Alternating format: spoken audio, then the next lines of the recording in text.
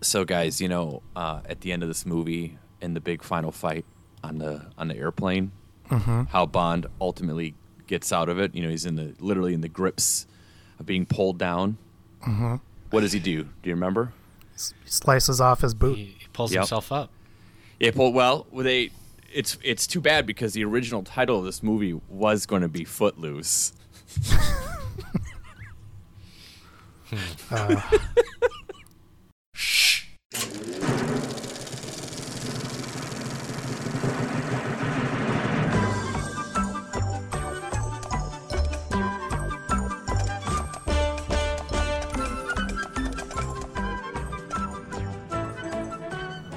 Listeners, welcome back to another episode of a free podcast. I'm your co-host, Rob, joined as always by my good Dalton friends, Joe and Duff. You're Tim Dalton. Yeah, man. Hey, I'm excited for this one, boys. I'm dedicating this episode to the brave fighters in the Mujahideen, who are the supporting heroes, but we'll get into that. The living daylights, something podcasters never see. We're continuing our Bond by Bond season. We are on, this is our fourth one. We are talking about Timothy Dalton. We are past the Roger Moore era, and and here we are, Living Daylights. We have Timothy Dalton, and as always, guys, this one might have been one of the toughest ones. So we start with a training exercise with 3 agents. An assassin kills one of the agents. Bond sees this and gives chase and kills him. Fun sequence. Yep. They parachuted into either the PUBG or Warzone island. Yes. Yeah, they were in Verdansk. Next, we go to Czechoslovakia, where Bond helps get out a defecting KGB General Kosovo. In it, Bond sees a woman sniper who also plays a cello, and he shoots her rifle out of her hands. He then gets Kosovo and sends him to safety via pipes. The Trans-Siberian pipeline. Yeah, yes. That was cool. It was cool. It was I agree. It was like one of those pneumatic tubes at the bank when you but with people, but with a person. And you've been calling him General Kosovo? Yeah, Kosovo. Koskov. Yeah. Kosovo is a place. Oh, you're right. Yeah, isn't Kosovo where we had one of our wars? Yeah, that was Yes. I thought that's what it was so weird as I was saying it. I was like, well, that's it's Koskov. I knew right. it wasn't Kosovo, but I couldn't remember what it was, so I didn't correct you. All right, thank you. Koskov? So then Koskov tells they take him Koskov back to a safe house. He tells him that Pushkin is the guy he's defecting from, and he started the Death Despised program is back up. And then after he tells him this, the KGB then comes and takes Koskov away, raids the safe house, captures him, off he goes. Bond then goes back to Czechoslovakia, meets up with the sniper cello woman. Her name is Kara.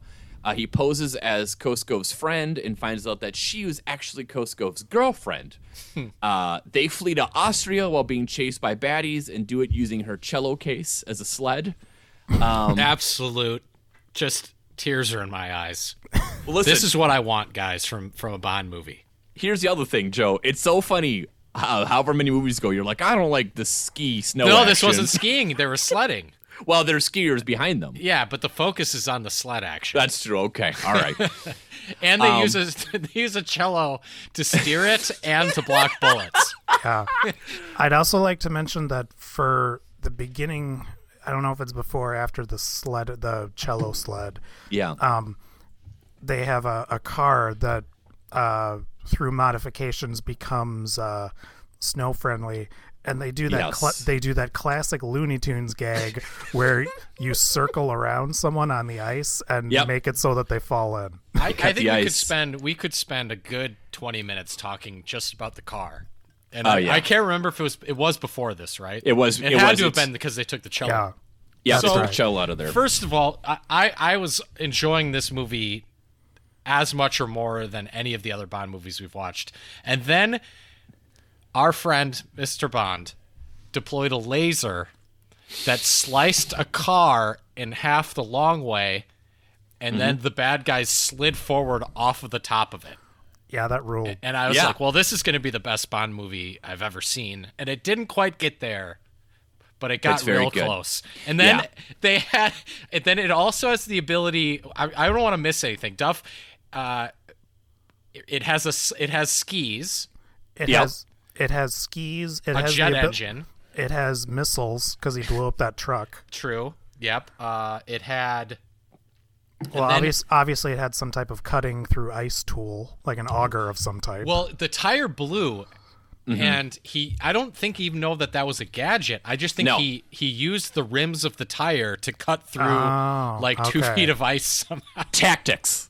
And I stood up off my couch and applauded when he drove in a circle using the rim of his front tire.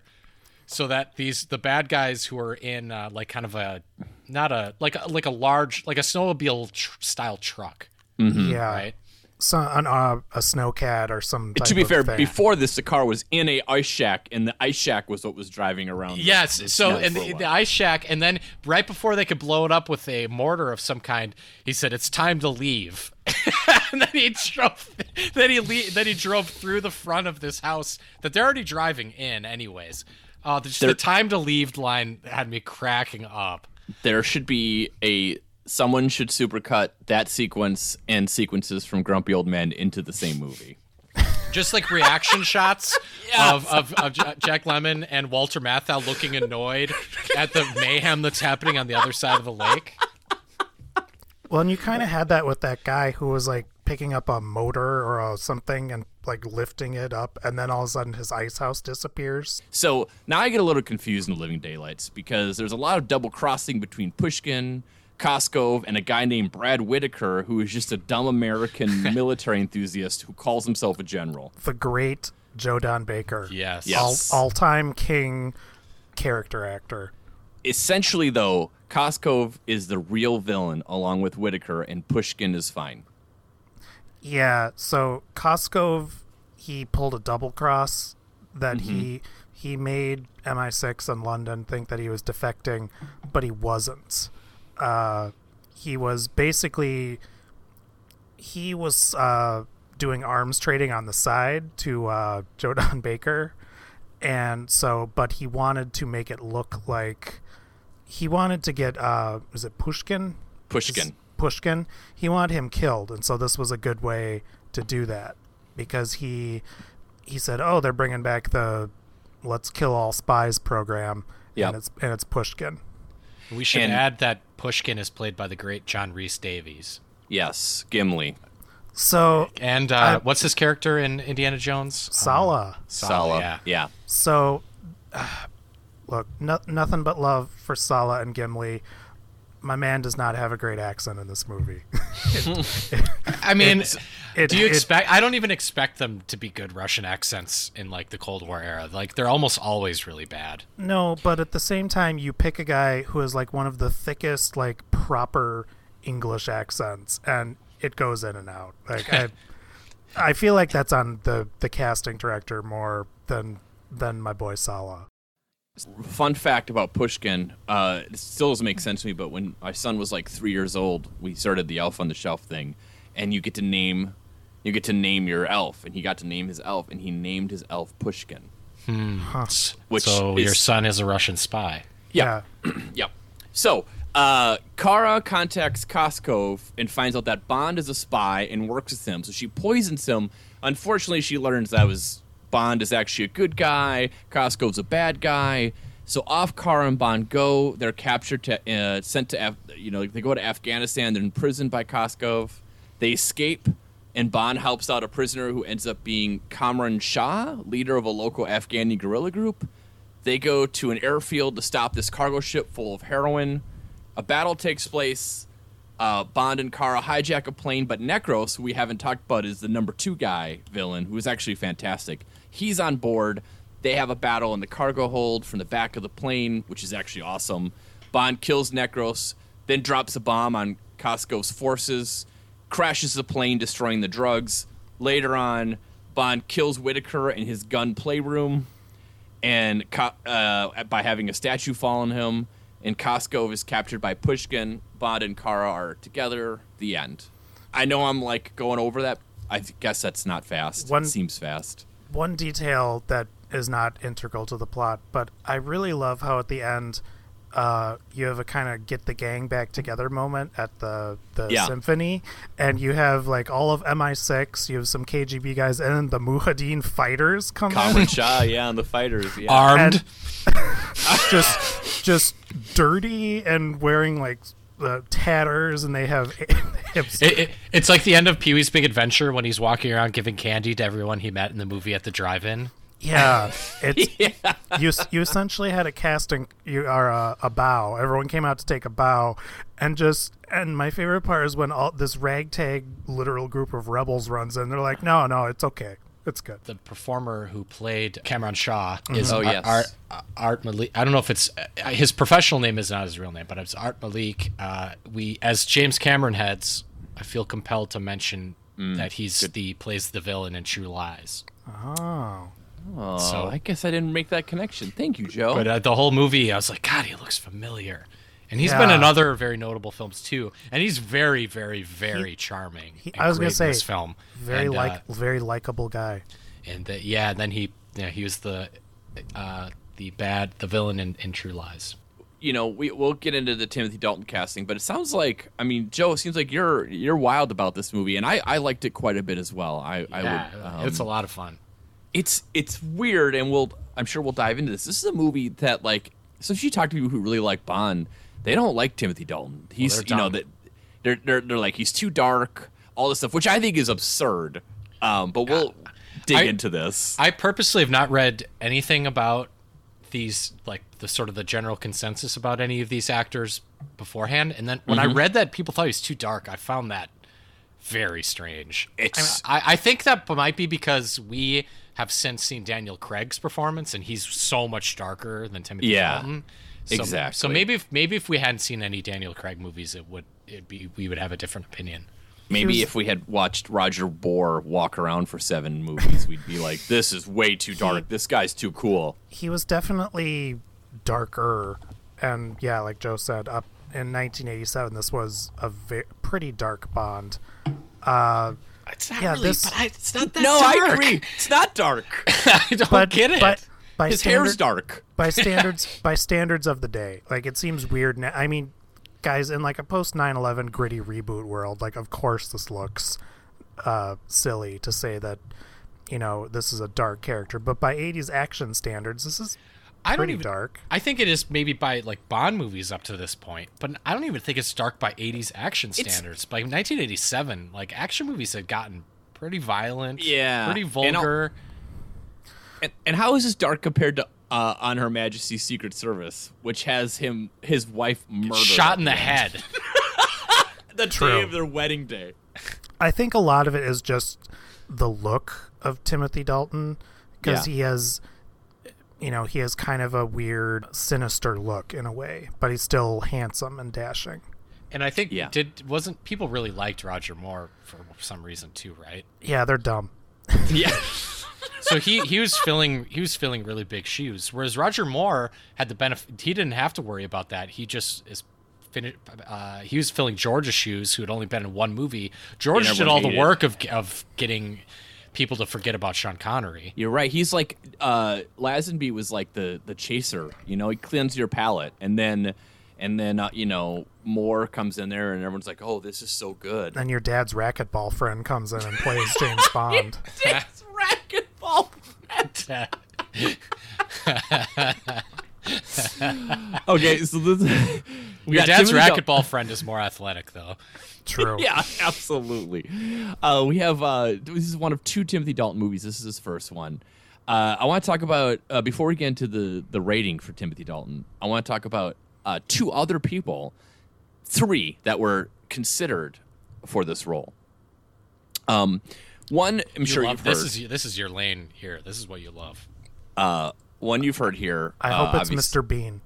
It's Rowan Atkinson. Pierce Brosnan was originally, this was his role, okay? And this is fascinating to me. So he was in Remington Steele at the time. And Remington Steele had become unpopular. The ratings were lowering. They canceled the show. Brosnan is cast as Bond for this movie. But now news gets out about this, and all of a sudden, all this interest in Remington Steele goes way up because we're like, oh, it's got Bond in it. What? And so it was within 60 days of when they canceled it. So according to the contract, NBC could be like, no, actually, we're not going to cancel it. So NBC was like, no, we're not going to cancel it. And then old Cubby, Broccoli, is like, well, I don't want to have like our Bond be on TV as like another guy that's similar. Like, we can't do that. So he drops Brosnan. Oh my God, that's so funny. It gets even better. Then interest in Remington Steele, as soon as that comes out that no, he's not Bond, drops. They only filmed 5 more episodes and canceled it. Oh, I feel bad for. I mean, you don't feel bad for Pierce because it all worked out, but Yeah. he must have been gutted. Oh, can you imagine? Oh, screwed over so And much. Yeah. none of it is his fault. None of it. It's not like a he was single like bit. scheming or anything.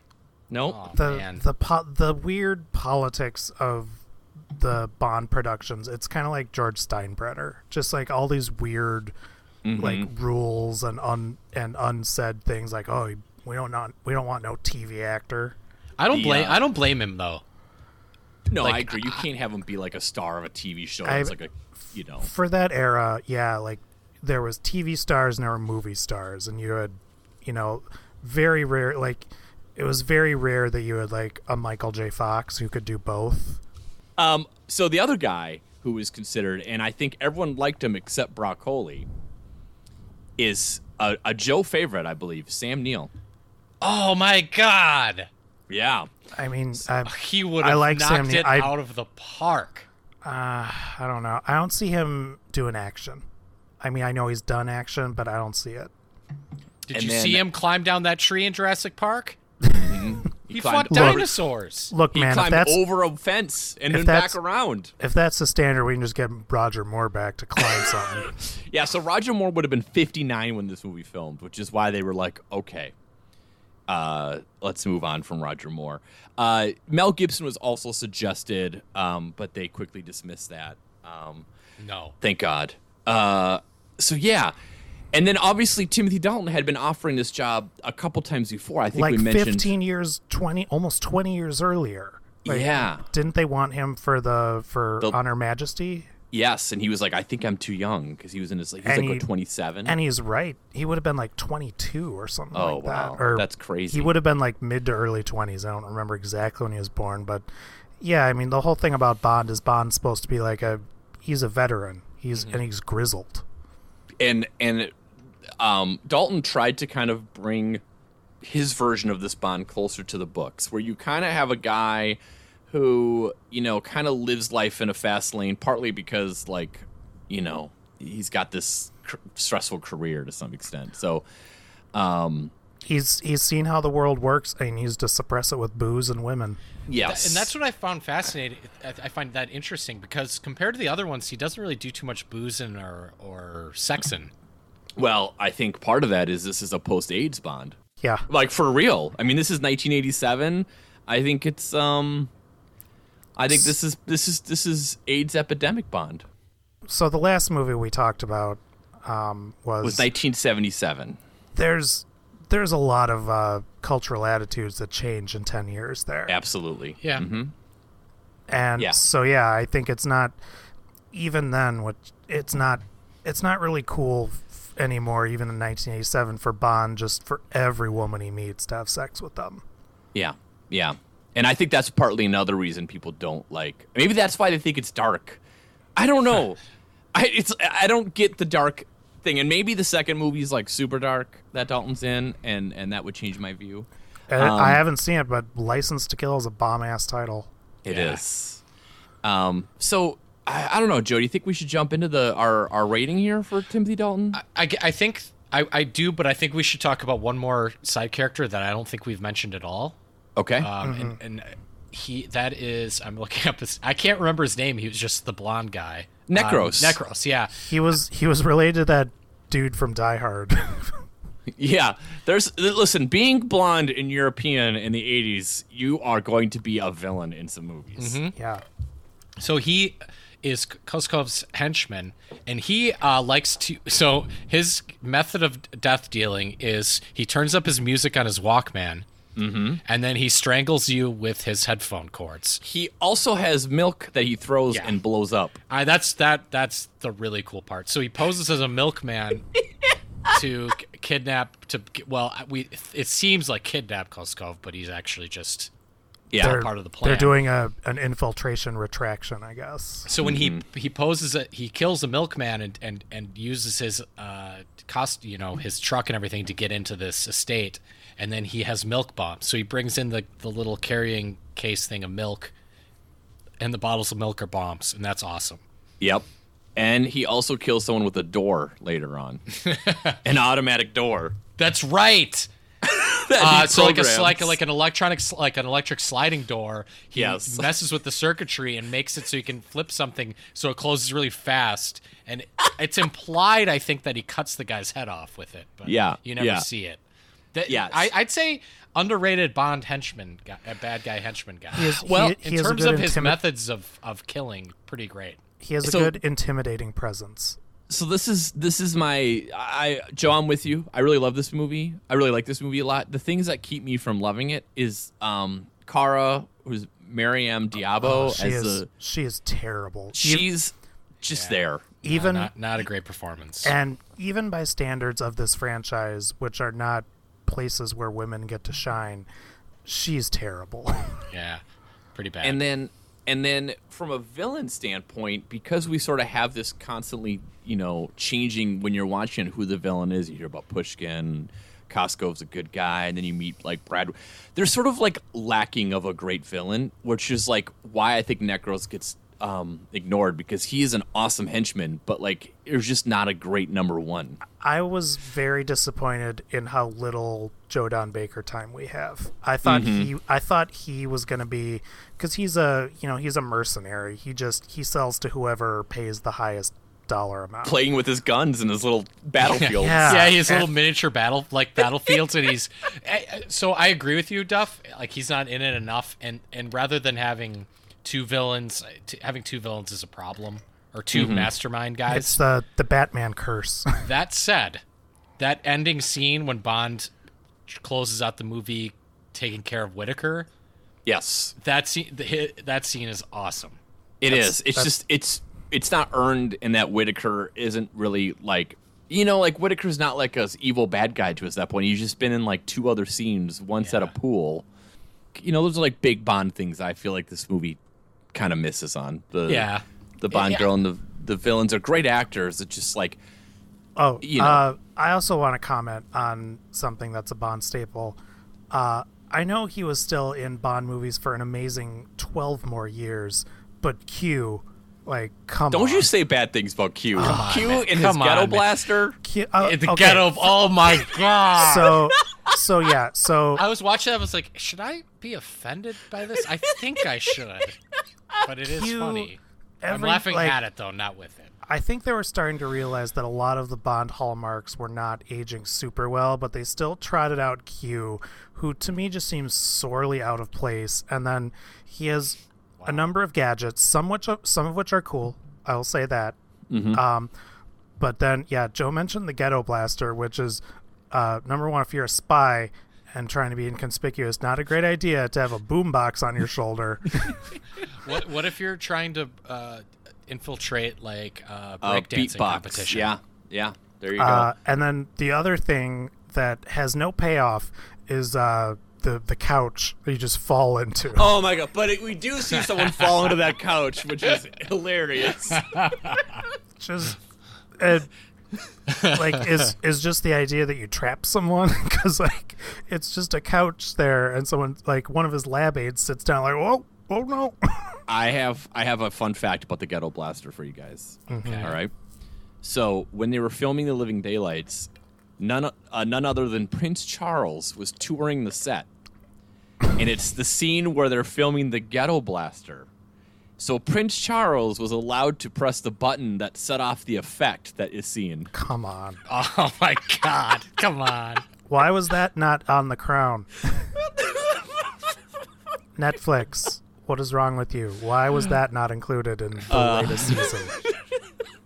So okay, it seems like overall we all like this movie. Oh yeah, I had a lot of fun. It was a lot of fun, and mainly I think it's because I didn't.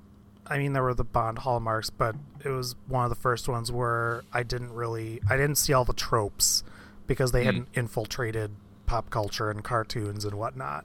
He actually does spy things in this movie. All right, that's a good segue. And I thought that the whole sequence in Afghanistan was a ton of fun. I really enjoyed the final act of this movie. It has and we'll get to when we talk about like action films, but it does certainly have, at least when I was watching, I was like, this has some like Raiders of the Lost Ark influence, it feels like, on some of that.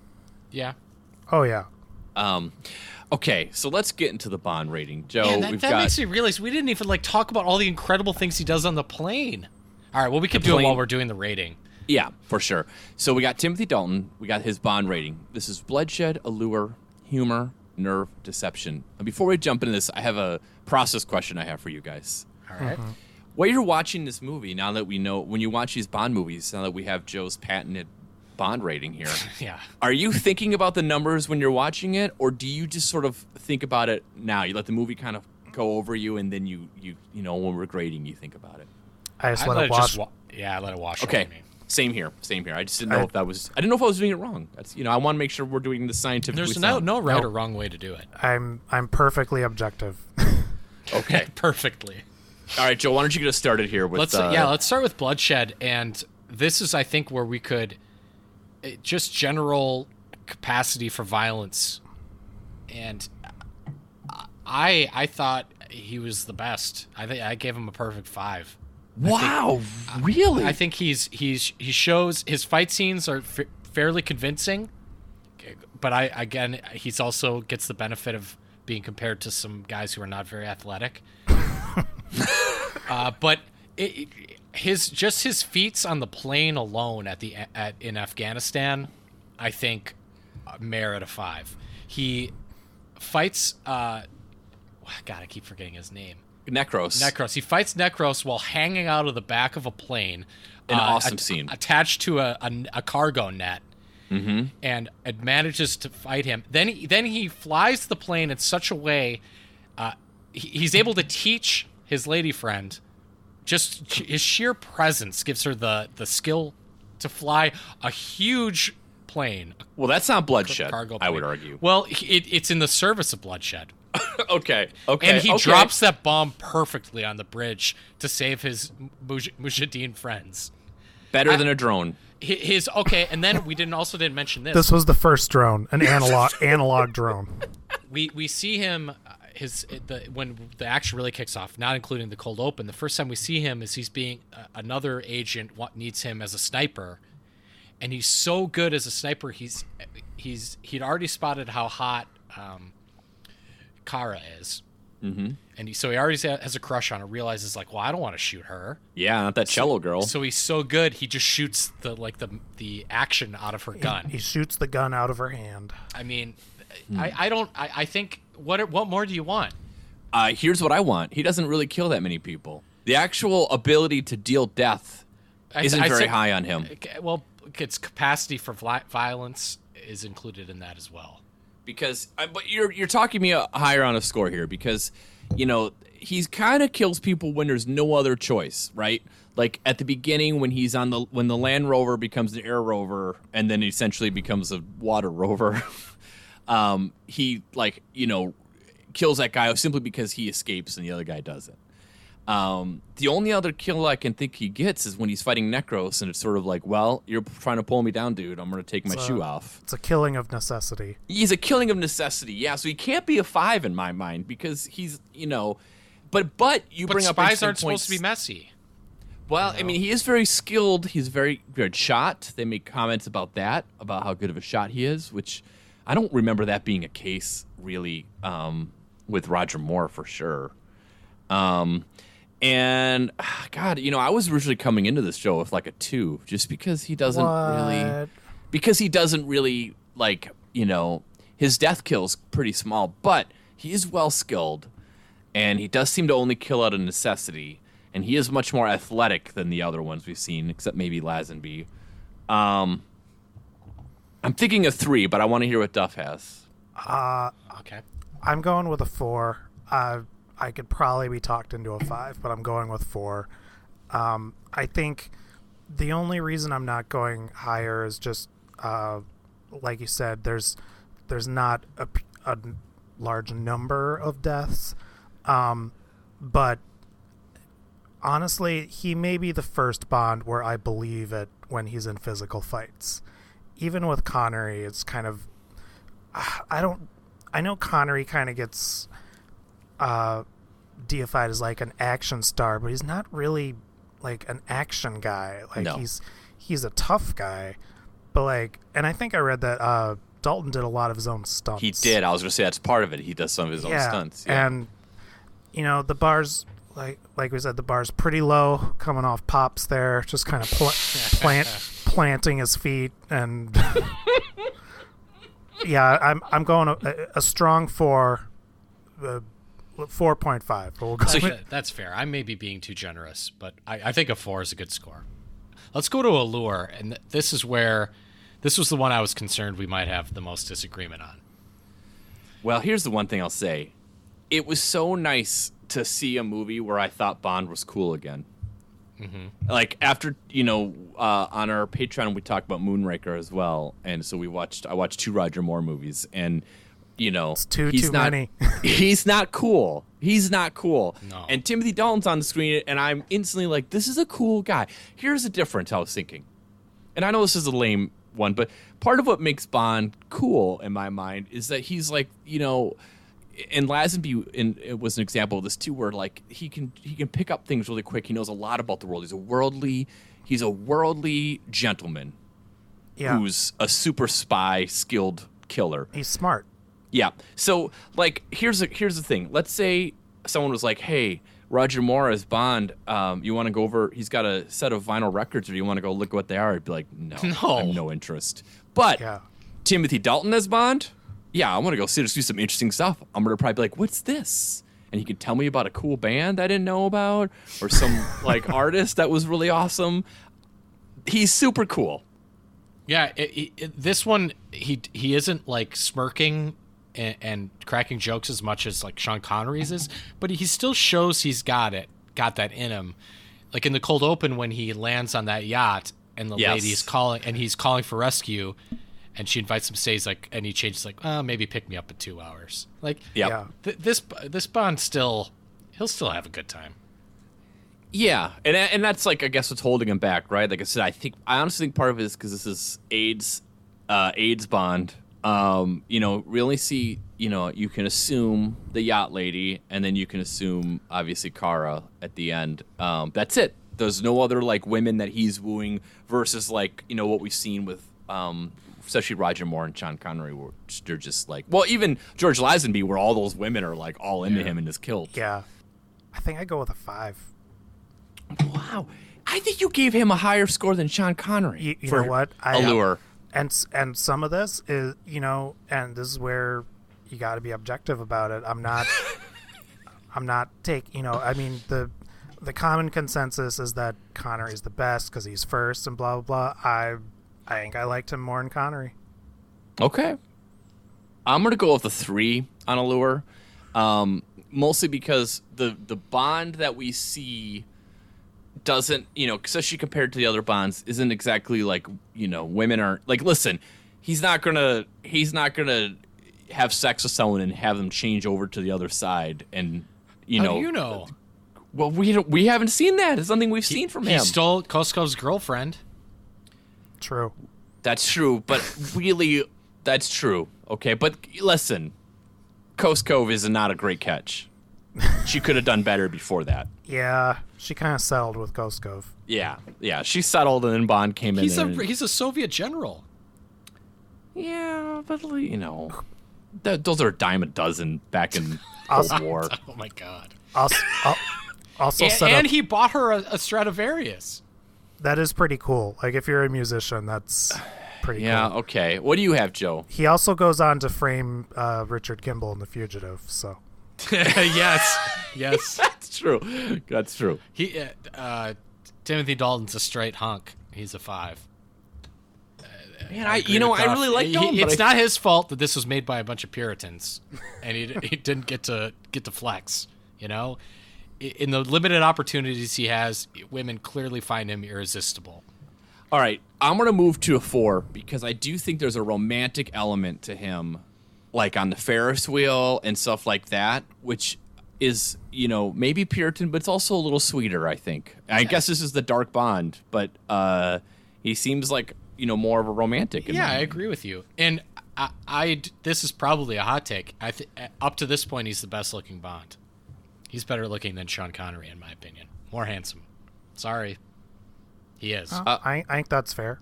Yeah, I mean, well, okay. Yeah. I don't know if that's an unpopular opinion because Sean Connery is regarded as, and it was a hunk in his prime, but I'll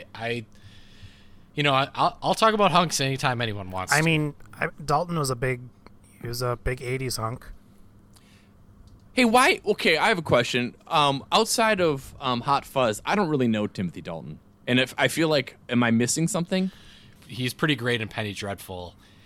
Every scene he's in, it is an all-you-can-eat buffet of scenery. I've also seen he's in I think it was a BBC adaptation of Jane Eyre, and he's quite entertaining in that as well.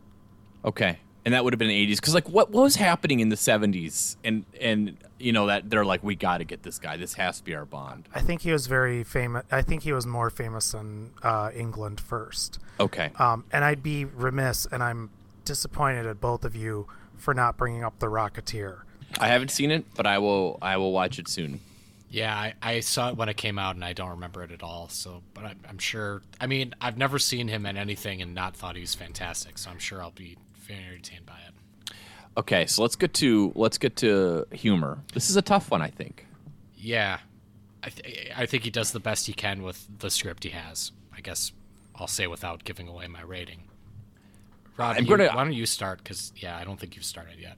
I'm gonna go right in the middle of a 3. He doesn't have any like this is where Sean Connery continues to shine and be the best of the Bonds. There is something about what I kind of enjoyed about The Living Daylights is Bond. I'm not going to say dark, but he's a serious human being that's living in a very unserious world. And so I feel like he has these lines that he says that are like jokes, but they're kind of like he's kind of a serious person that's just kind of commenting on it in a very is a kind of as an aside. Like they're not jokes for people who he's telling to laugh at. I don't know. It's very strange. It's very dry. Yeah, and I mean that's saying something when they're British. It's even more dry. But yeah, he just doesn't get. Like I said, I'm probably a 3. But this is another one where I think if he needed to be, he could be funnier. But I don't really think he's given that many opportunities here. Yeah, I'd go 3 as well, just down the middle. Yeah, he's sort of. It's more like a cocky and sophisticated comments versus jokes to some extent. Yeah, that's fair. He does, and this I don't count, but he does execute some funny schemes to get out of things. To get his lady friend out of, they're still in Vienna, I think. Yeah, he has her set up her cello case in the phone booth and puts a wig and a hat on top of it. How did it get? I don't understand what happened in that scene because I watched that thing walk into into the phone booth. Well, she runs out of it when the tram goes by. Oh, I was tricked. It was a very quick ruse there. Yes. They said she got her coat and hat off, set it up on the cello, got into the car by the time that bus went by. He also has some funny stuff with Koskov at the beginning when he's like, how many times have you tested this when they're going to send him through the pipeline? He's like, you're the first. And then he shuts the door right away. It's pretty funny. Yeah. If anyone gave him a 4, I would think he deserves that too. I don't want to be too much of a fanboy here. I think he's perfectly adequate in this movie. Just a 3. Okay. All right, how about Nerve? Just staying cool under pressure. Duff, did you do humor already? Did I miss that? Yeah, he did a 3 as well. I put a 3. Okay, I'm sorry. He's a straight 5 for Nerve. The stuff he does in this movie, he never panics. I think my best argument for it is when he finally dispatches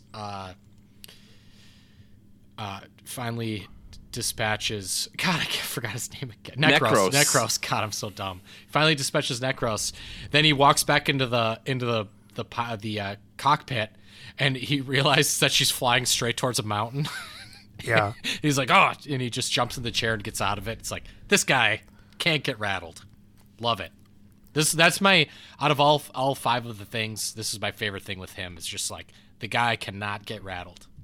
I will give him, once again, a strong 4. The only demerit for me is, even though it turns out to be the right decision that he doesn't know at the time, he gets a little rattled when he sees that lady assassin. If you're MI6, you can't get rattled by that lady. Spoken like someone who must have never been in love. So was he rattled, or did he... So here's two ways to read it. Was he rattled, or was it him putting pieces together that she was... Like, was he starting to put pieces together on the story about her in Costco? All respect to my man Dalton, but he does not have any information that would have led him to think that, oh, she's actually the general's girlfriend and she's going to fire, what is it, like hollow or blanks? Yeah. Okay. I think he doesn't want to kill a lady. I'm gonna go with a 4 because there's a moment here in this movie. It's the only like real demerit I have on Timothy Dalton as Bond in here. It's when I feel he does Pushkin's lady pretty dirty. When he strips her clothes off for when they open the door. It worked. Well,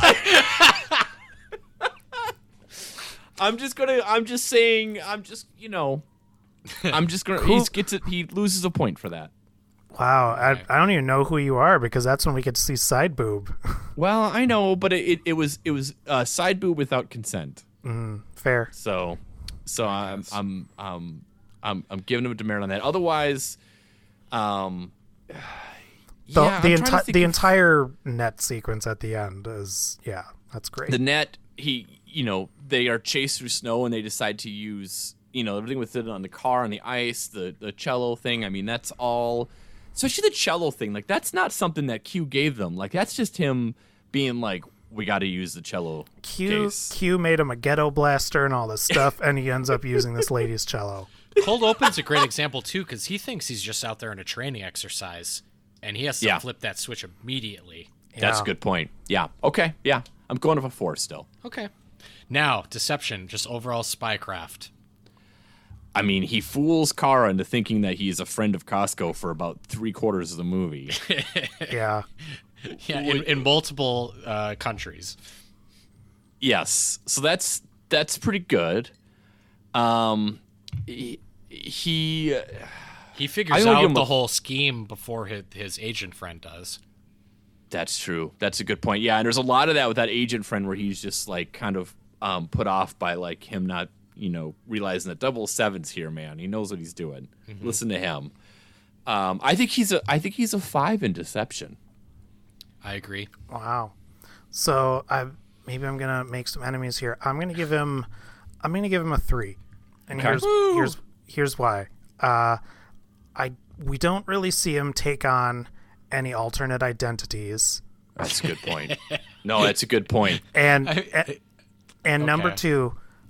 Are you really a good spy if the head of the KGB knows you're the best by name? Well, we could apply that same scrutiny to every other Bond leading up to this, too. Yeah, that's actually what I was thinking about with this. Like, are we to the point now where we're just supposed to assume James Bond is world famous? Because Sean Connery just tells the bad guys his name is James Bond. Well, I think I gave Connery a similar... No, I know. You gave him a 2. Yeah, and it just seems like most of in Honor Majesty's Secret Service he can go undercover, and but Roger Moore, no one knew who he was. Roger Moore, I don't think ever really. He pretended to be a marine biologist. Yeah, for I guess 3 minutes with a guy who lives under the sea. I'm just saying, if your job is to be a spy and the head of the KGB and one of your officers knows that you need to get James Bond, like if you're running, the CIA, like, look, man, you're useless. Everyone knows who you are. So that one doesn't fit with me. That one doesn't bother me, Duff. But The fact that he did not take on other identities does. I'm going to a 4 now. Oh, but when was Calm he, down, when should Joe. When was he supposed to? Well, I mean, I don't know. I'm not the one who's supposed to come up with the brilliant ideas. But like when is. I'm saying I'm putting just addressing the story as it is laid before you. In my opinion, you can only hold it against him if he could have better handled one of these scenarios in disguise. So I'm asking both of you, when should he have been undercover and in disguise? When he faced off with Whitaker towards the end. He could have gotten some brown face for Afghanistan. Oh my god. It was in vogue in the 80s movies. Jesus. I mean, I guess. I mean, he's still like listen, Dalton's doing very well in the Bond rating here. Yeah. All right. I mean, I'll agree. I'm also disappointed that there's no disguise or undercover stuff because that's so fun. Mm-hmm. But I mean this. I'm asking this as sort of a meta question. Like, are we meant to assume that Bond should even be able to do things like that? Because in so many of the movies we've watched, he's just like famous spy James Bond, who hotel people recognize when he walks in as James Bond. You know, like is he supposed to be a celebrity? Not a celebrity, but in that world, in that world, he is for sure. Because in like this in The Spy Who Loved Me, he is interacting with the lead head of the Russian KGB, who shows up at the end and actually in this movie arrests Koskov. So like he's known, he's worked with them. These are his, this is like people you see at your conferences at work. So then why are you holding it against him that he knows James Bond is the best? I'm not. I mean, Duff is. I'm sorry. I don't see. I don't subscribe to that. I think that James Bond turns heads because he's cool and dashing and good looking. I don't subscribe to the theory that he's a known name. I think it's just he walks into a room and catches everyone's eye, but they don't know his name from anyone else until he introduces himself. And that's how it's usually played in the newest ones, for sure. It just seems like that isn't consistently applied in the old ones. But I mean, let's be honest. There are some things that aren't very consistent. I'm not saying. I'm not even saying that we should expect consistency. I don't care about. I've just always gone by that. I've never thought that he was like a world famous person. Okay. I just that he was like he's just his aura. Just everyone notices and flocks to him, which by the way maybe also isn't the best thing for a super secret spy, but that's maybe neither here nor there at this point. Yeah, and I've never think he's like world famous just for the average Joe, but just like maybe he'd be known in spy circles. But yeah, I don't know. All right, well, we're done. So what do we have here for? Like I said, it seems he's like going to be pretty high. Well. I bet he's going to be. It's definitely the highest average for the three of us. Rob was lowest with 18 out of 25 possible. That ties him for first with Sean Connery. On mine. Okay, that makes sense from what I feel. And then Duff, 19 out of 25. That means he captures the lead from Lazenby. So he's your previous high was 17. And then for me, 23. Wow. 25. I loved him. I thought he was 23 out of 25. There's not much room for improvement, Joe. No, there isn't. But I really think he was by far the best one we've seen so far. And my previous high was 16 for Lazenby also. For me, he's the most, from what we've seen thus far, he's the most believable for what we're told this character is. Yeah. So, before we get into like the theme music and stuff, I want to kind of like segue into thing about this. And do you think part of the reason we like him so much more is because this movie came out in the 80s, and that since we talked about The Spy Who Loved Me, which is 1977, the cinema of action films has changed a ton, right? So since in the 80s alone, you've got Escape from New York, Raiders, 48 Hours, Scarface, Terminator, which is huge, Commando, Aliens, and the big boys, Rocky and Rambo. Rambo Part 2. And I think James Bond was partly ahead of the curve because the 80s was the action decade of just muscle-bound hunks performing super heroic feats. It's the steroid era of action movies. Yeah. Like 10 years before the steroid era of baseball. Yeah, yeah. Well, even what's interesting to think about is 1987, which I think is a fascinating year in movies. But this came out in the summer. This is a summer movie, The Living Daylights. It's got to be Die Hard era, right? Die Hard was 88, I think. Yeah. But three other movies that came out that summer, Predator, RoboCop, and Lethal Weapon, are all 1987. That's why I would push back on that argument a little bit, that part of what we're liking about this is it's just better crafted. Mm-hmm. And I think that it is, but I think it's still way behind all of the action movies of similar or even significantly lesser budgets of this era. Like, as an 80s action movie, like, this movie's pretty bad, I think. There are some action sequences that I'd say are very good, but a lot of them, compared to many of the movies you just mentioned, it's like, oh boy, it's way behind in terms of direction and the stunts and all that. Even outside of that, though, I guess I just mean, like, I don't think it's a great leap forward that from The Spy Who Loved Me that I expected. For me, part of the reason why this movie is like solidly enjoyable but not amazing or anything is because it's the same dudes doing the same thing, except they got lucky with Timothy Dalton. Yeah. It's, some of the sequences are pretty fun, pretty good, but none of them are original. Like, they kind of all remind me of something else. Like, the entire last act of this movie, I'm like, oh, this is good, but Raiders did it better. Mm-hmm.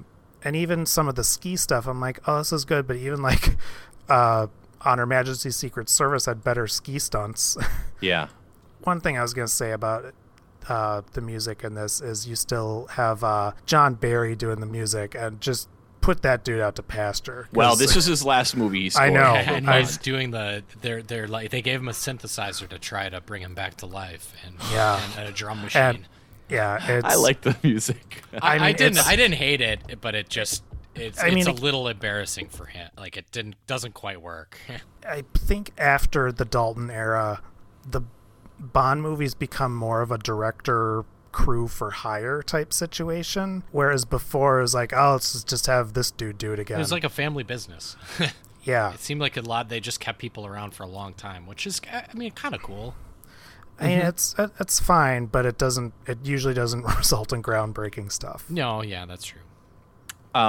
Okay. Well, I mean, I guess what I was looking at more was, and you guys kind of answered it, is both of just the language of action films and movies, but also, like, is there something about this version of Bond that other people say is dark when it came out, but for us, growing up on 80s action movies, doesn't seem dark? Is it just something that we just intrinsically like more about it? That could be true. Like, it is significantly less dark than most action movies from this time period.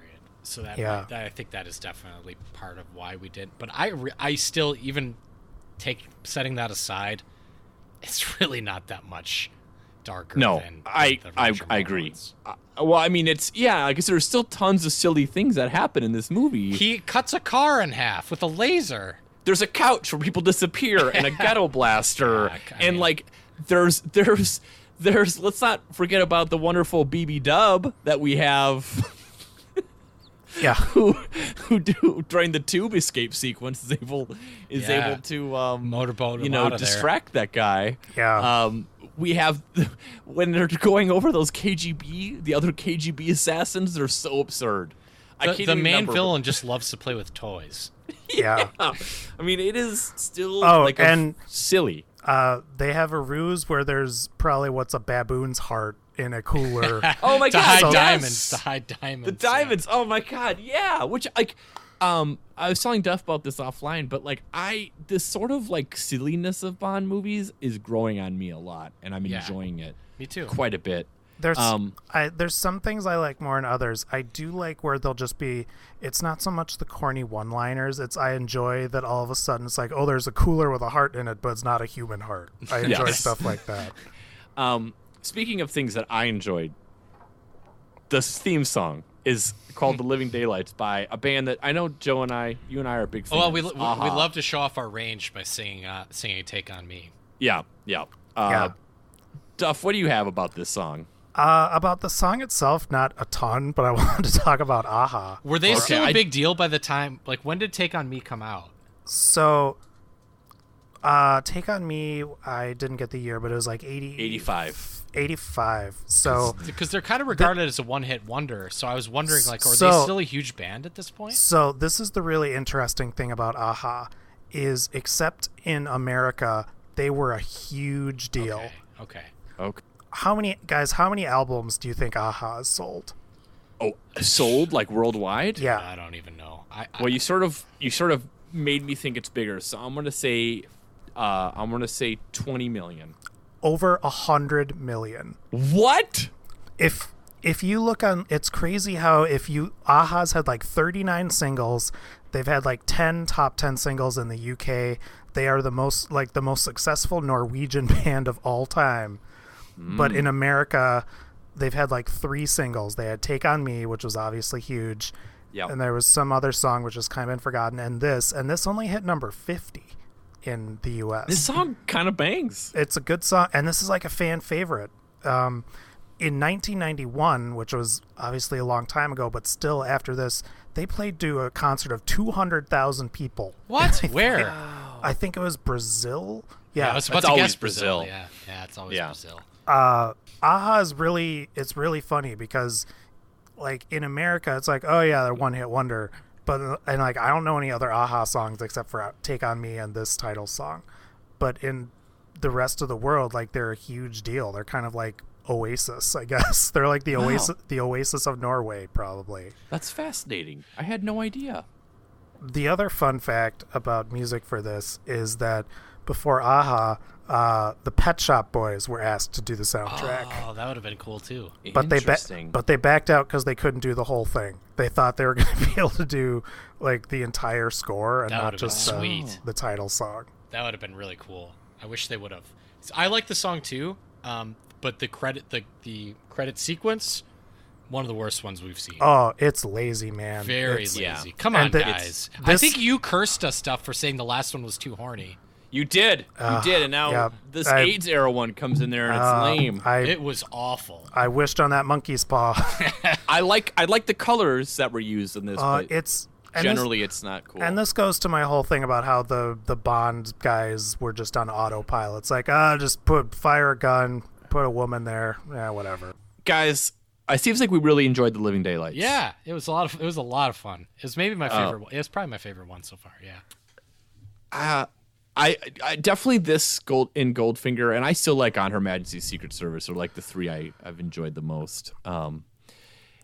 Next up, though, I think, and we'll talk about it next week. We're going in the Pierce Brosnan era, and we're going with GoldenEye, which I think We're for gonna stream us is playing GoldenEye for an hour. Yeah, I'm very curious to see how this is because I don't think I've seen this since the theater. This is probably our first Bond movie as kids, right? Yep. Was for me. If you want, if you can't wait for us to listen to GoldenEye, you can check out our Patreon. Go to freepodcast.com, and there's links to that, or just go to patreon.com/themidnightboys. We have an episode about Moonraker. So even though we're not Roger Moore fans, we've talked about 2 of them. And we also have one on Casino Royale, the 1967 Bond movie. So if you want more Bond content. Otherwise, next week, GoldenEye, Pierce Brosnan. I'm excited. We'll try not to talk about the video game too much. It was a drive-by fruiting.